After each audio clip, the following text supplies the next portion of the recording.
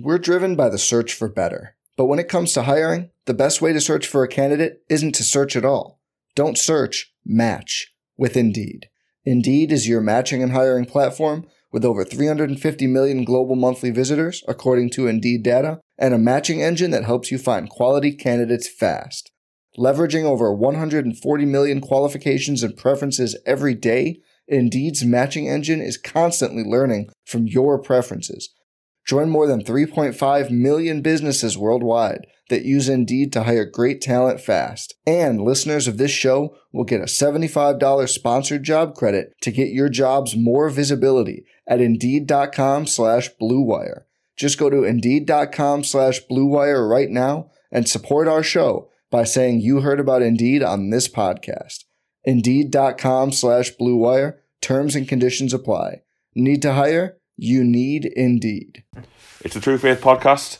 I'm Alex Hurst, joined today by Ben Wade, Michael Collin and Norman Riley on the line on Skype, and we're here to talk to you about Newcastle's 2-2 draw with Bournemouth yesterday. Myself and Norman were there. I've just got back to sunny Seaton Delaval. There's much to talk about regarding the result, losing the lead, the subs, the tactics, the context of the results, so we're going to jump straight in. Norman, I'll start with you since you were there. First of all, did you have a good day? Did you have a good day down Bournemouth?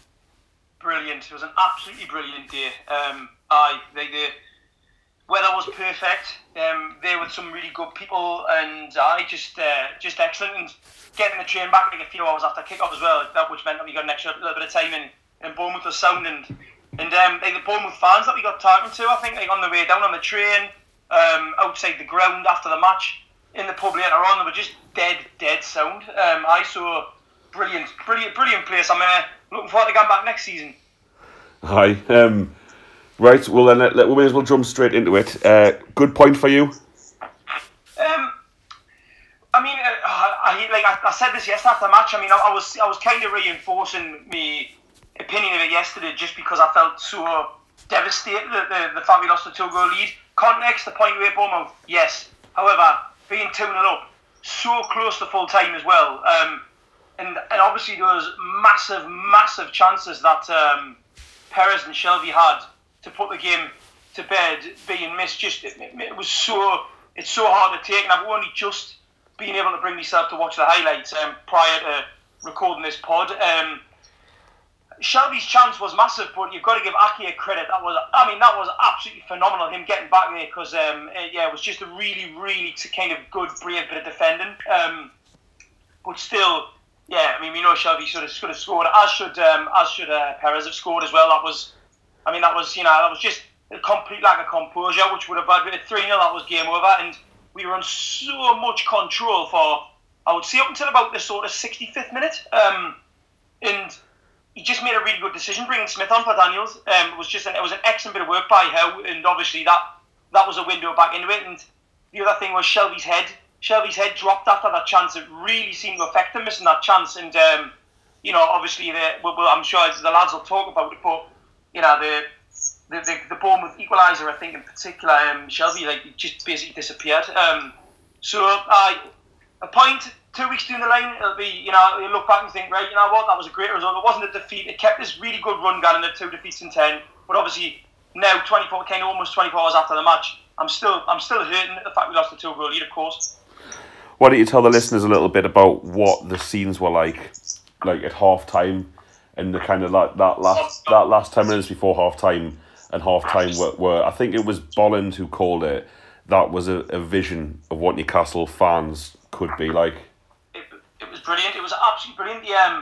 I love that stadium. I like small stadiums like that for not all the time, but that small stadium where you're kind of just you belong in the championship, mate. What's Ben said you belong in the championship. Well, I'll tell you what though, the fact that the kind of the away fans are you're on top of each other, and it just created a brilliant atmosphere. And the scenes, when the goals went in, obviously we're going mad when we celebrate, but that I don't know, it felt like one of the most important goals ever scored, just by the way people were bouncing around each other. There was just this kind of outpouring of emotion, and obviously, as Bolland said, at half time when people were drinking, there was just the pure merriment and the noise. It was just it was absolutely phenomenal. He's right, it is. put it this way: if we ever won a cup, like and the celebrations afterwards, there would be. I genuinely fear for people's lives. I think there'd be like just a massive heart attacks because the joy would destroy people. It was absolutely phenomenal. Yeah, that's a good memory. That's the memory I'll take away from it, mate. There you go. Yeah, John Peters has written his first match report for True Faith. I'd recommend everyone check it out. I'll put it in the link to this podcast. He said the same thing, that the celebrations for goal 2 are life threatening. But essentially, I'll disagree with you a little bit, Norman. I didn't like the ground. I had a great day, but number one, I'm now partially blind because I had the searing sun going direct in my eyes for 98 minutes, whatever we played, because the sun was so high and Bournemouth Stadium is so low. There was no for 90 minutes, and when you look at the highlights of the second half, the stadium looks like it's in shade, and it is, apart from our stand. So that was brutal, and it was just kind of frustrating. There's no disrespect to Bournemouth. I think Norman, me and you are both fans of Eddie Howe and Bournemouth as a team in terms of how they play the game. However, that wasn't a pun. However, I just think it's a tin pot stadium, and it's like they don't sell out every week, and the Bournemouth fans that you met, fair enough, and they were all sound, but that's all there is, and it's just frustrating.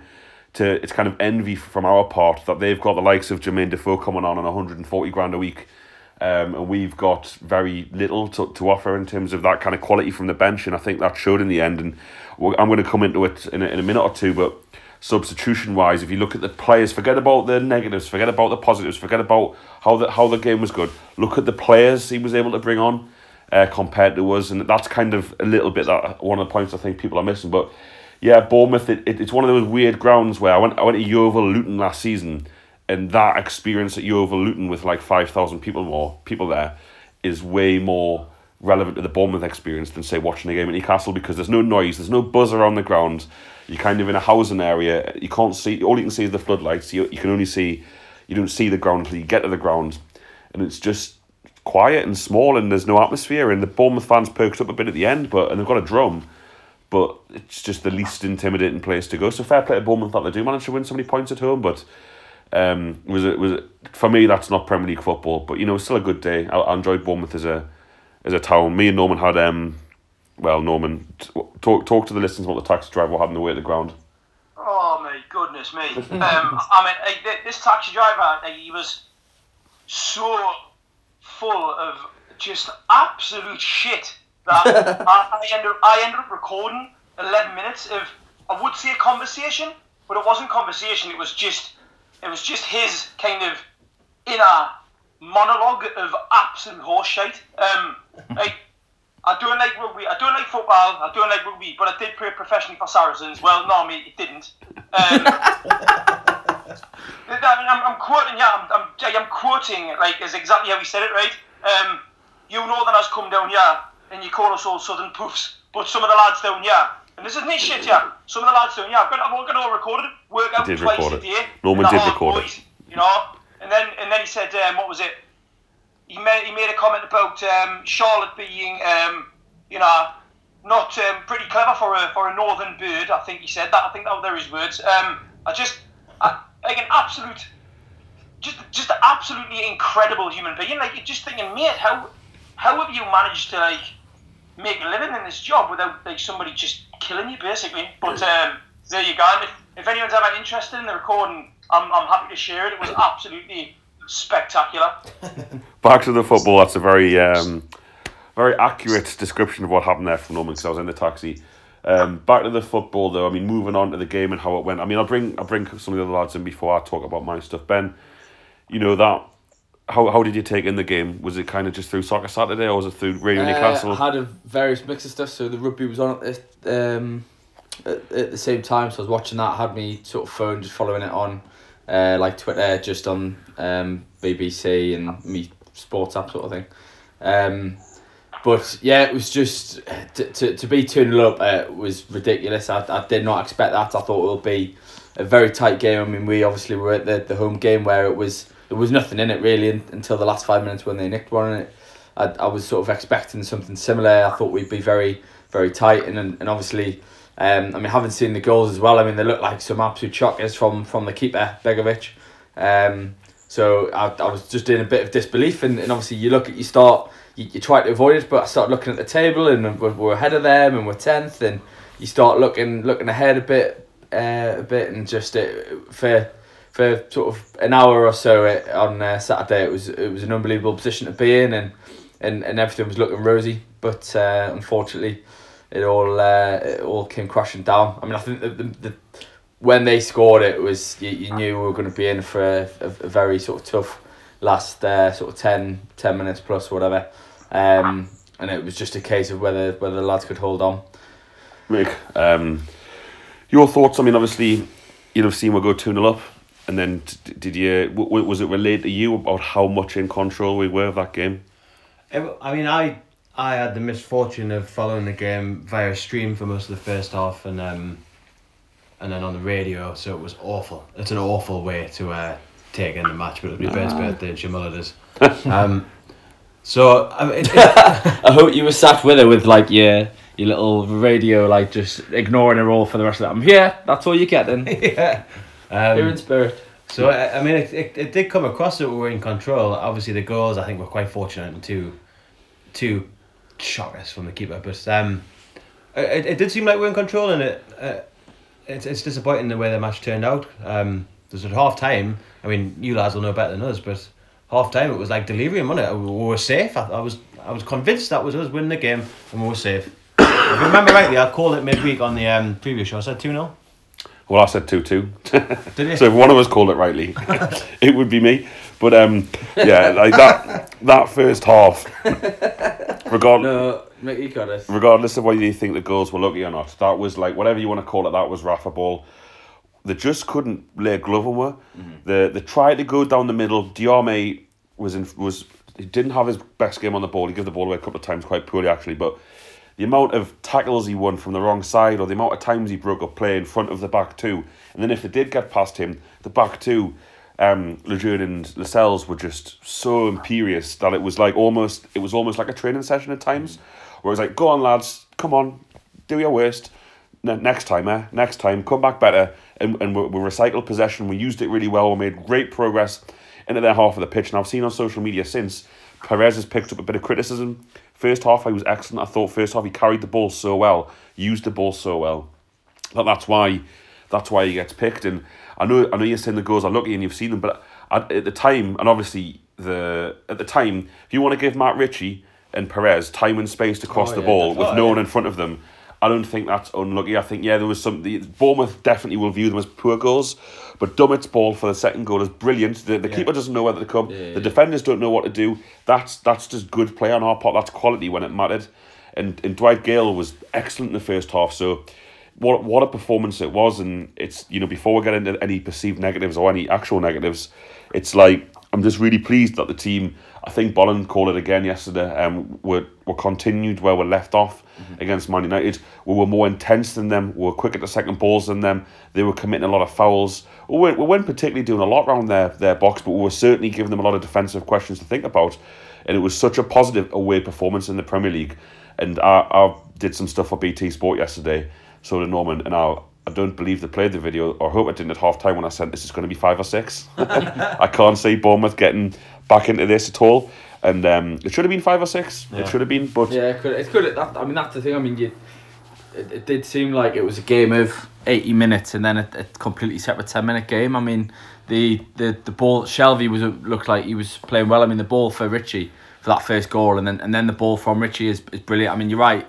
The reason I say it's bad from the keeper is because he's dropped two and the second one's gone straight through him. But it's still good play from Newcastle to put them under that pressure and get in those positions.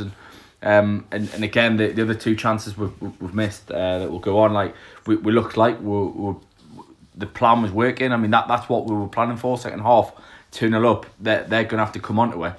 You can tell that's what the game plan was, and that's why he's brought Atu on to stretch the game and hit them on the counter, and it should have worked. We've just got it up with the last. Yeah, I mean in terms of hitting on the counter, but before we move on to the second half, I just thought it was not the performance in the first half and most of the second half for a team that would be relegated. We've all seen Newcastle teams that have been relegated in recent history, and even though those teams have had good games in those seasons, none of them have performed like that. You know what, I'll give you an explicit example. Newcastle won 3-0 at Portsmouth under joking, yeah, and Portsmouth were the better side. And we won 3-0 and we scored 2 late goals, but Portsmouth should have won the game. That was a better performance yesterday than at Portsmouth, who stayed up that season just.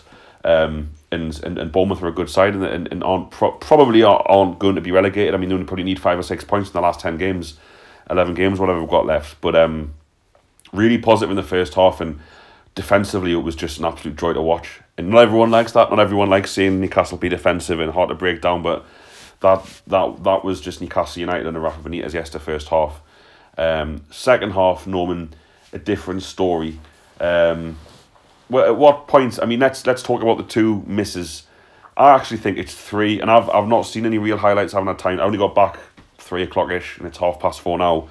I haven't had time to watch any or take any punditry or match of the day or anything like that. But I thought there was a time before the 2 chances where Perez had loads of time in place and played in Gale, and he played a ball that bounced, and their big centre back managed to get in front of Gale. He should have been through. It should have been 1-on-1. So that was the first one. So I think we had 3 brilliant chances to score, Norman. Live, how bad did they look? How bad did we look in the second half? The chances were missed. Live, they looked absolutely shocking, didn't they? Now I've looked back at them on TV. Perez just kind of gets his foot under the ball instead of through it. You know what I mean? And then Shelvey's again.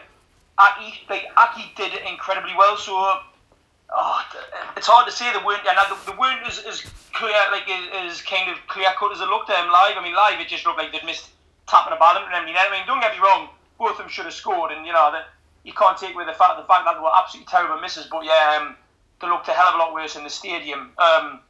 Just devastating because you know that third one's in, and that is it. It is absolutely game on. But they really seem to take heart from the Shelvey miss, their players. It was almost like it gave them a real kind of fillip. Sometimes even just a 2-0 down, you win a corner, and all of a sudden your players start feeling a bit of belief, and they can kind of pick up on maybe the nerves hitting the other team, and that's what happened.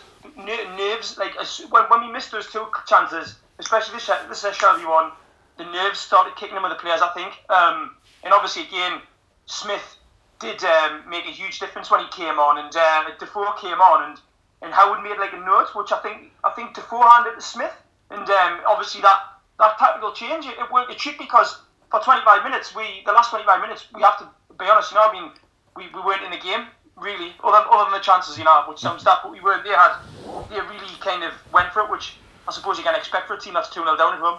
We asked for some listener questions here, and quite a few of them revolve around the midfield and Shelvey and number 10. So we've got Mick Martin asked, are we getting enough from our midfield? And at Donny Zero Sully says, has too much pressure been put on Shelvey to perform this season consistently? And then someone's asked, I believe, Simon Daniel Smith asked to look at the analysis of Shelvey. So we'll talk about him now with the lads who have seen the highlights and stuff like that, because I haven't seen it. But first of all, Shelvey ran that game yesterday. It was one of his best performances in a string of recent good performances. The ball for the goal, the first goal, get a lot of praise, and it was a brilliant ball in between the centre back and the full back. But in general, him and Diarmi, again, it just worked yesterday. Maybe it didn't work as well as it did against Manchester United, but in terms of playing the ball, keeping possession, making Bournemouth work, he had a really, really good game. Now, obviously, I've not seen the highlights, Ben. Mm-hmm. Go on then. Was John Joe Shelvey to blame for us not winning this game, aside from the miss? I think they've sort of hung him out to dry a little bit. I mean, the analysis they gave of it, so they said it was sort of the good and the bad, and they showed you the positives, and there was a lot of good in obviously the early part of the game. What they then showed was for the 2 goals where basically he's just fallen asleep, and they said it's a concentration thing whereby he's let. So I think he's let. I think 2 players run past him for the first goal, and one of them Smith, and he doesn't react, and he just sort of leaves it to the rest of the players.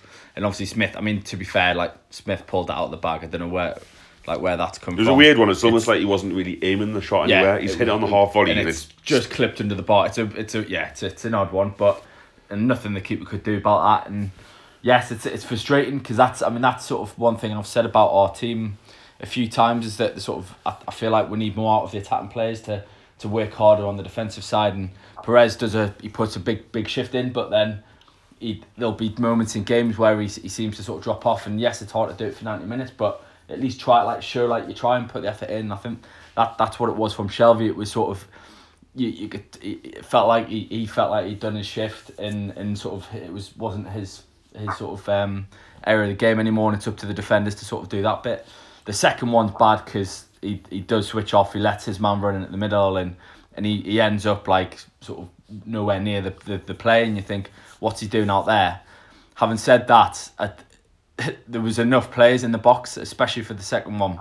There's enough players back there we should stop it. How Dan Gosling gets a free tap in with literally 9 players in the box from us. 7 yards from goal as well. It's just it just was players panic. It was panic, and Norman mentioned it there about the nerves.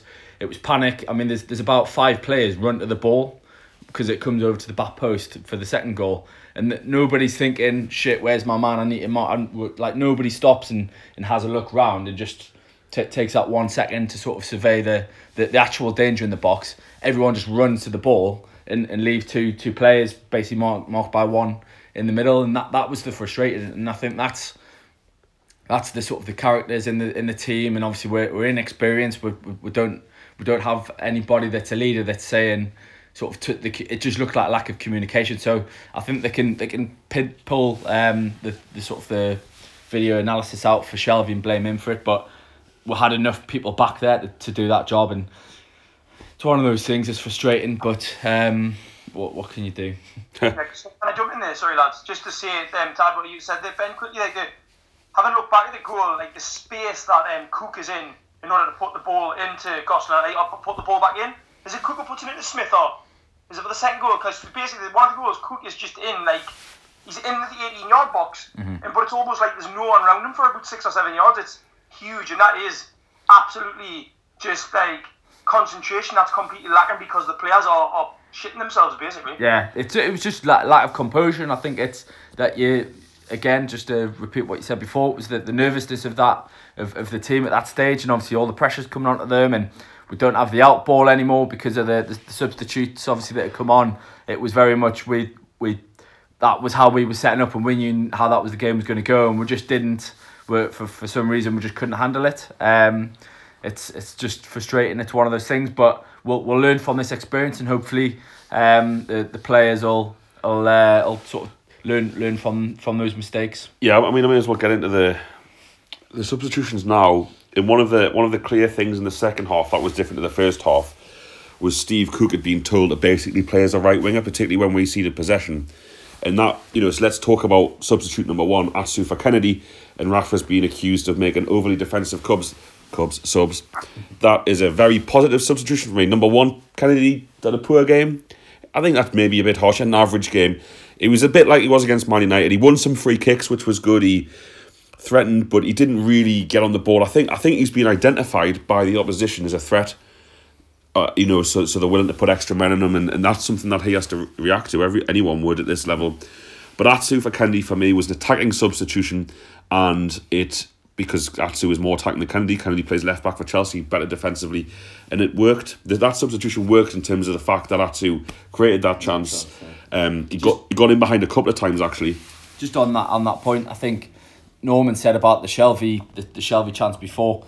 I think Atsu's too slow to give the ball to Shelvey. Right. He has so long, and I think it's one of those things, and it's a criticism we've always had of Atsu on the show, is that he's sort of decision making and his quality in the final third isn't always there. And again, he took far too long. He had so much time to play the ball to Shelvey. I think he wasn't sure when he needed to play it, and if he plays it, and sort of he has so much time to play it at any point, and nobody's getting back to Shelvey. He holds, sort of commits, and it's one of those, do you try and commit the defender or not? The defender does well, I suppose, to not fully commit until the end, but he gives Aki the chance to get back, and if Atsu plays that ball and it's a simple enough ball, sort of, and any moments earlier, it's a much easier chance for Shelvey to just slot it in, but he delays and it allows them back, and Shelvey should still score, don't get us wrong. I mean, it's a terror. He just puts his foot through it, and it was such a he lost his head and such a lacking in composed finish. It was bad from Shelvey, but Atsu could have made it a lot easier for him. Yeah, I mean, live it looked like Atsu didn't know whether to stick or twist. When he was initially played through, I think he thought he was going to go through and go and have a shot. And it wasn't until he possibly heard the away and lost Shelby screaming and the space he was in. And then he kind of has that 1 second moment where the ball kind of gets lost under his feet a little bit and what happened. But back to the sub, so I've got no issue with that sub at all. Manquillo for Richie on about 85 minutes. Richie, I don't know how well this has been picked up. He'd been booked for dissent, which is the Matt Ritchie of last season. I know, frustrating, but also when he plays his best football, he gets booked for dissent. So take it whatever way you want. And he committed a couple of fouls, I think, and he put a lot in and he played really well. And I think it was just one of those subs where we weren't doing anything from an attacking sense of view at this point in 85 minutes. It was clearly we're going to have to hold on. The argument about maybe bringing Jacob Murphy on or not bringing Murphy on and keeping Richie on, I just think Manquillo, who does have ability going forward to play in front of Yedlin, I'm fine with that substitution. I don't see it as overly defensive. I think we're going to have to do defending from down that side, and Manquillo didn't do particularly brilliantly when he came on, but that's just what happens in football. I don't have a massive issue with that, so I don't think it's overly defensive. I think taking off a booked winger who's put everything in for another defensive minded player when you're trying to hold on to a lead is a good shout. The one thing I want to criticise slightly is the Hayden for Gale. I understand taking Gale off. Gale ran himself into the ground because he's brilliant and he's good like that. How was he missed then? We're watching the cup final. That's some miss from Albania. But anyway, yeah, I would have much rather seen Hoslu come on there. I'd have much rather seen Hoslu come on. And what he's obviously done, he's dropped Hayden back to a midfield 3, and he's left Perez there up front by himself.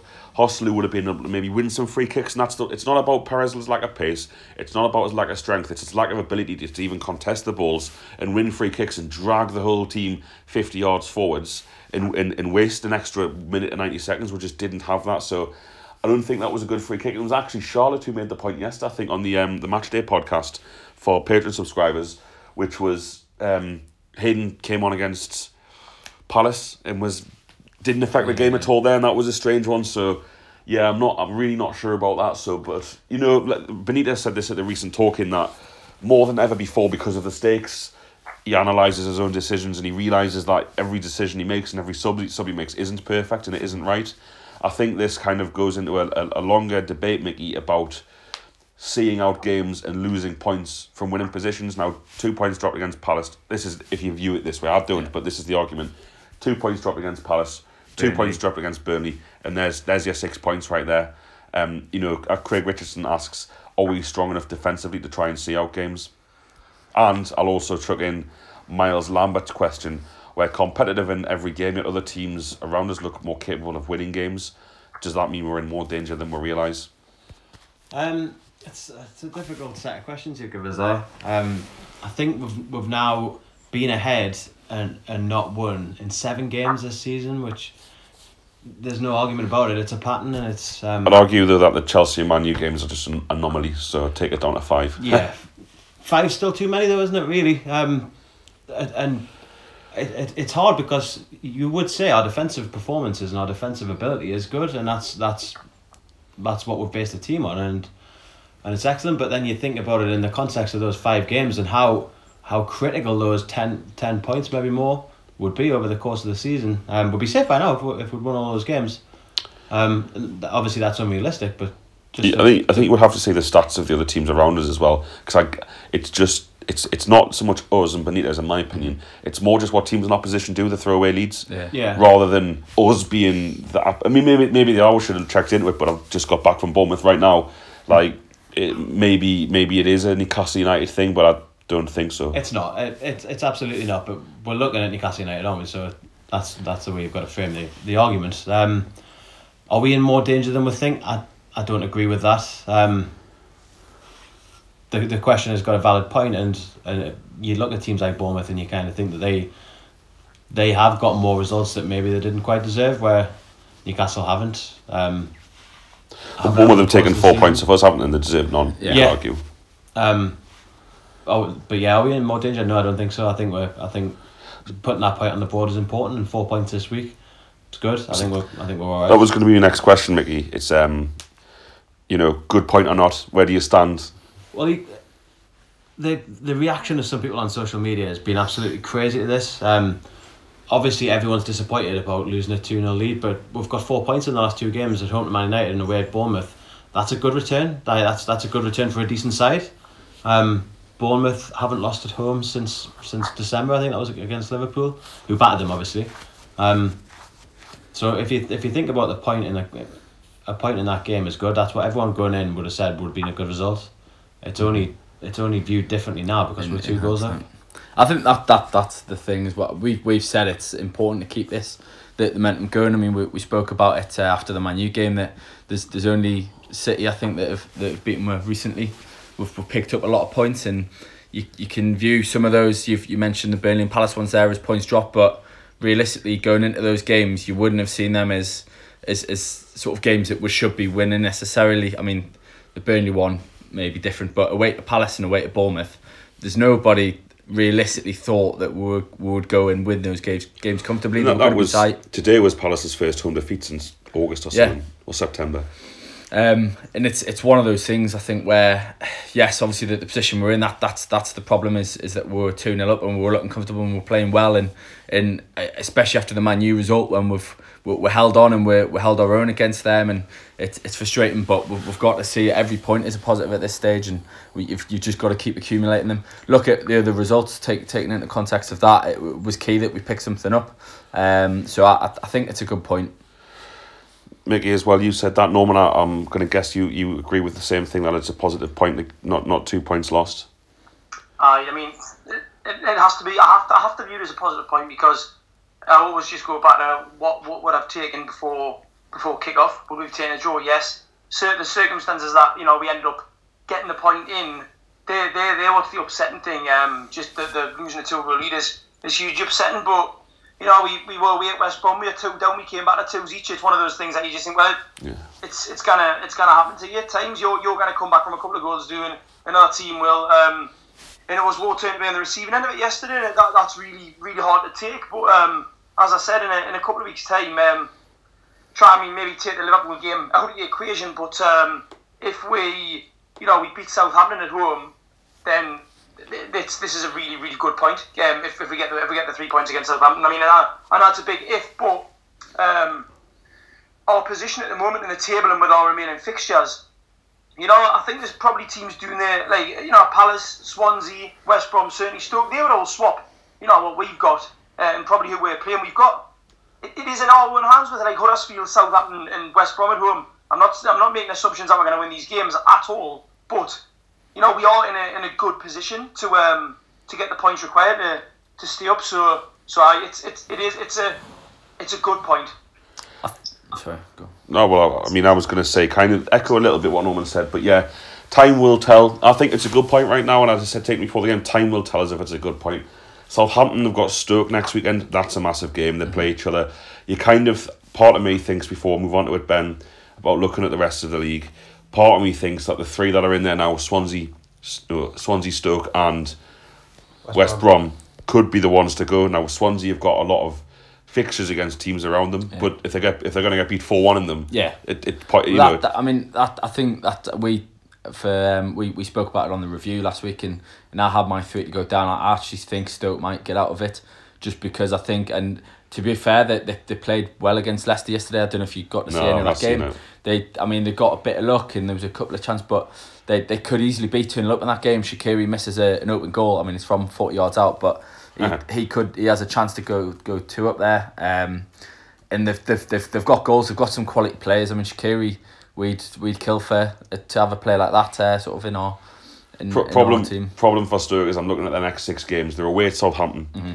They're at home to Everton. That's not too bad. But then they've got Spurs, City, Arsenal and West Ham away. For a team that's won 1 away game all season, you're thinking.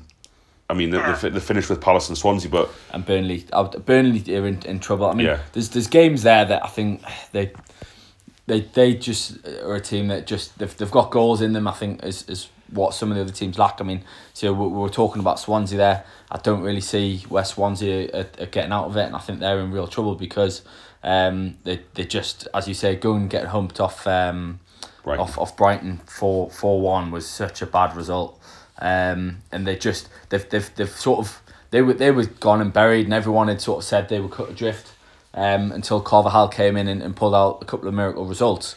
But they're still down there. They've had that lift, and they're still in the shit basically.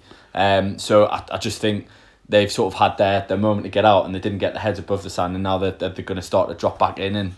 And you're right, they've got a lot of games there where they're against the teams around them. But the problem with that is as you say, if they're losing those games, then it's given more sort of distance between them and the teams they're playing, and there's a lot for them to play for. But I just don't think they've got the quality. I mean, they're going away at Huddersfield. Huddersfield will take confidence from that. They'll see that game as an opportunity to at home as well to kick on and sort of bury Swansea, I think. And it's like we're talking about other fans and how they feel, and everyone, every Trinity Mirror publication or every local paper will have the predictor that we've all done.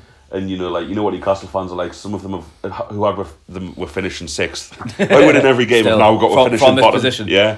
But if you look at other fans, with Swansea fans, Newcastle have got Palace away, they've got Man United at home, they've got Bournemouth away. Fucking no points here. Here we go. 5 points. Yeah. And it's like, and I know fans will take half from the fact we were 2-0 up yesterday, but it is like when you look at the Premier League table.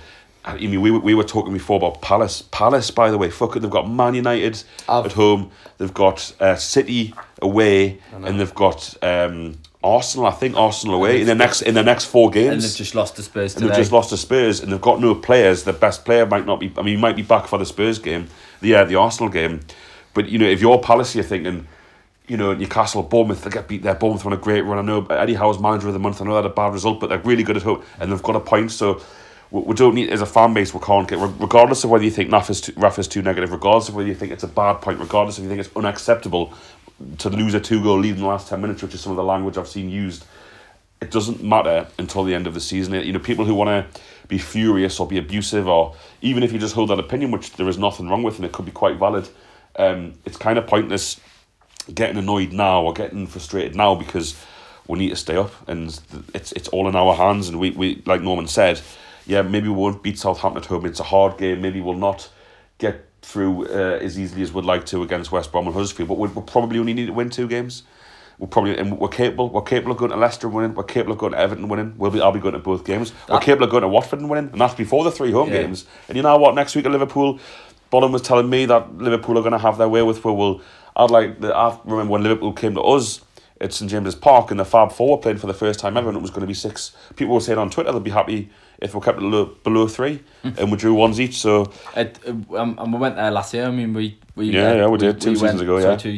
And 2-0 down in that game, and with a worse team than a worse sort of spirit than we've got in this team, and sort of less you would say sort of weaker characters, and we came back from 2-0 down and got a 2-2 sort of commendable draw at that. So every game's that playing, yes, obviously it's going to be a tough game, but the way we're playing, we've not really taken any batterings or too many anyway this season.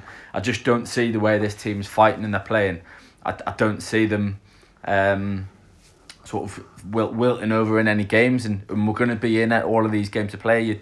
You've mentioned a few there. The Everton. I mean, Everton don't look any sort of don't look too brilliant. I mean, obviously they're probably safe, but they're not going to be blowing any. They're not going to be blowing anyone out of the water. Norman still has hopes, don't you, Norman, for an Everton relegation? I mean, they've got 34 points with 10 games to go. But I messaged you this morning, didn't I? And it was like a real hopeful punt.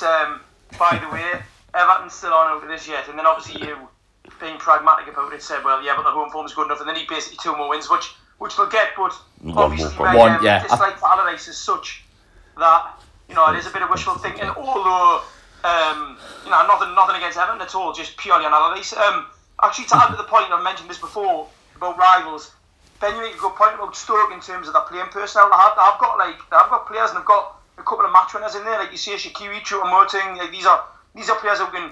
Crouchy can still do it. But and I've said this. This is probably like the 50th time I've said this now, because I still can't get my head around it.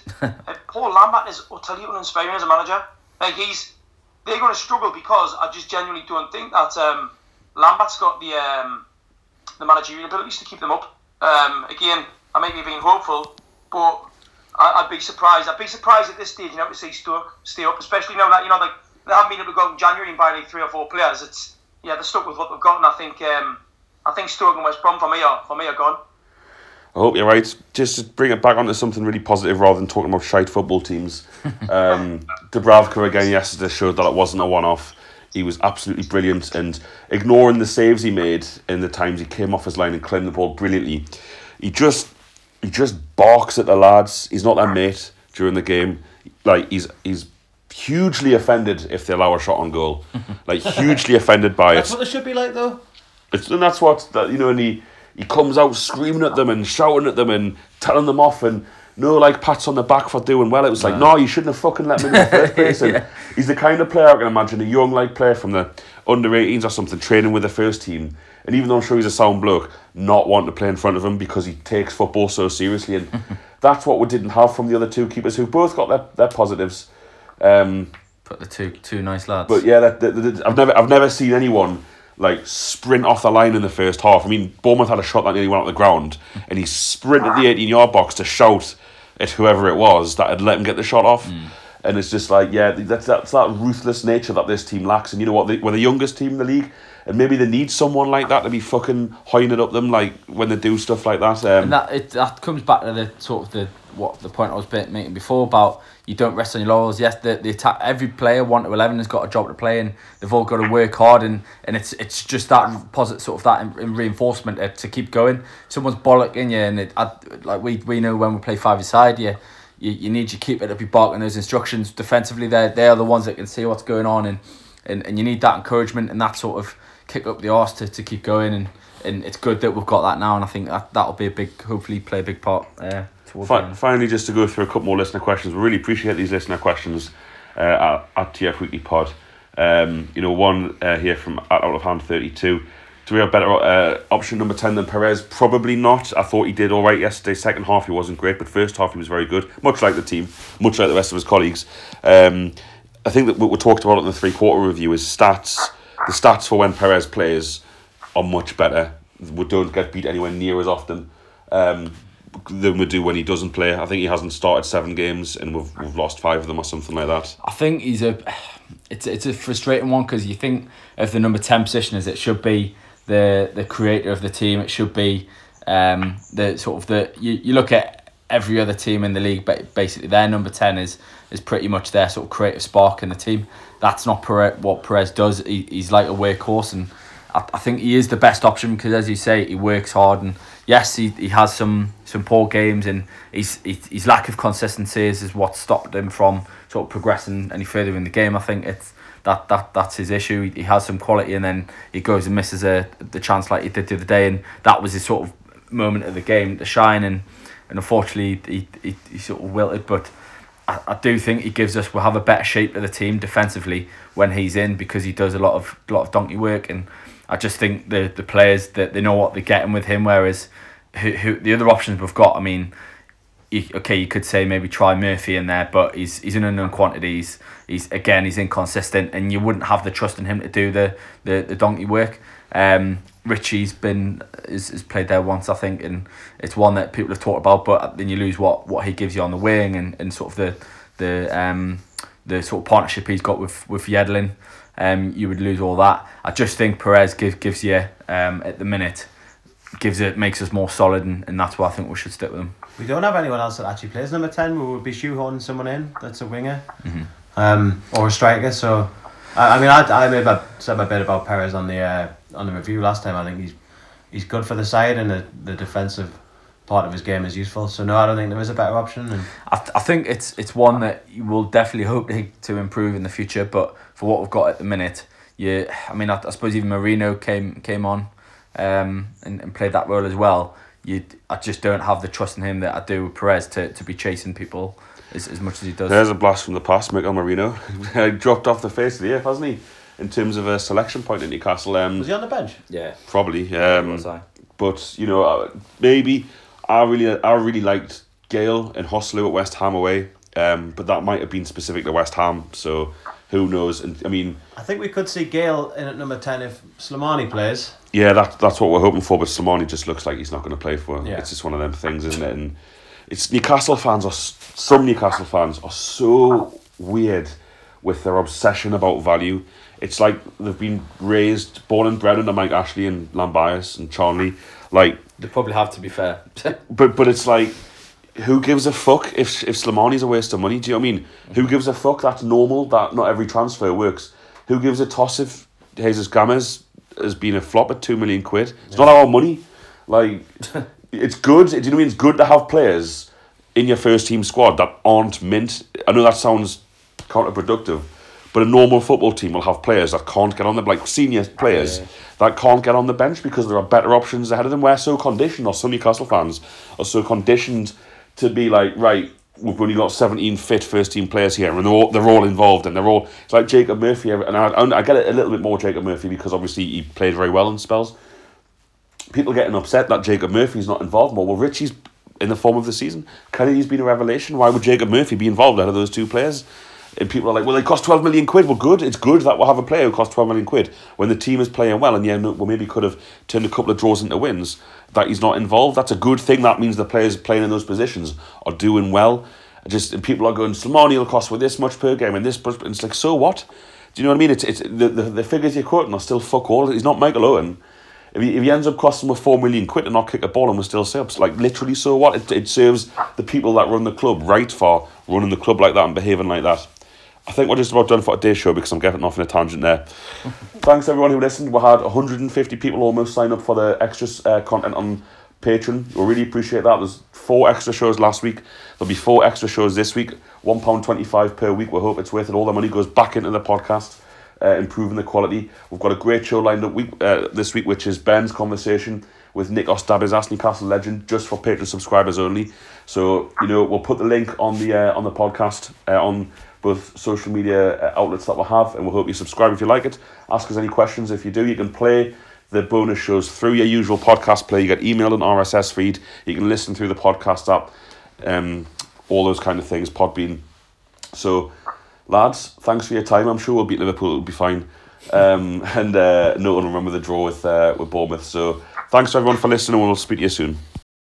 For the ones who work hard to ensure their crew can always go the extra mile, and the ones who get in early so everyone can go home on time, there's Grainger, offering professional-grade supplies backed by product experts so you can quickly and easily find what you need. Plus, you can count on access to a committed team ready to go the extra mile for you. Call, click Grainger.com, or just stop by. Grainger, for the ones who get it done.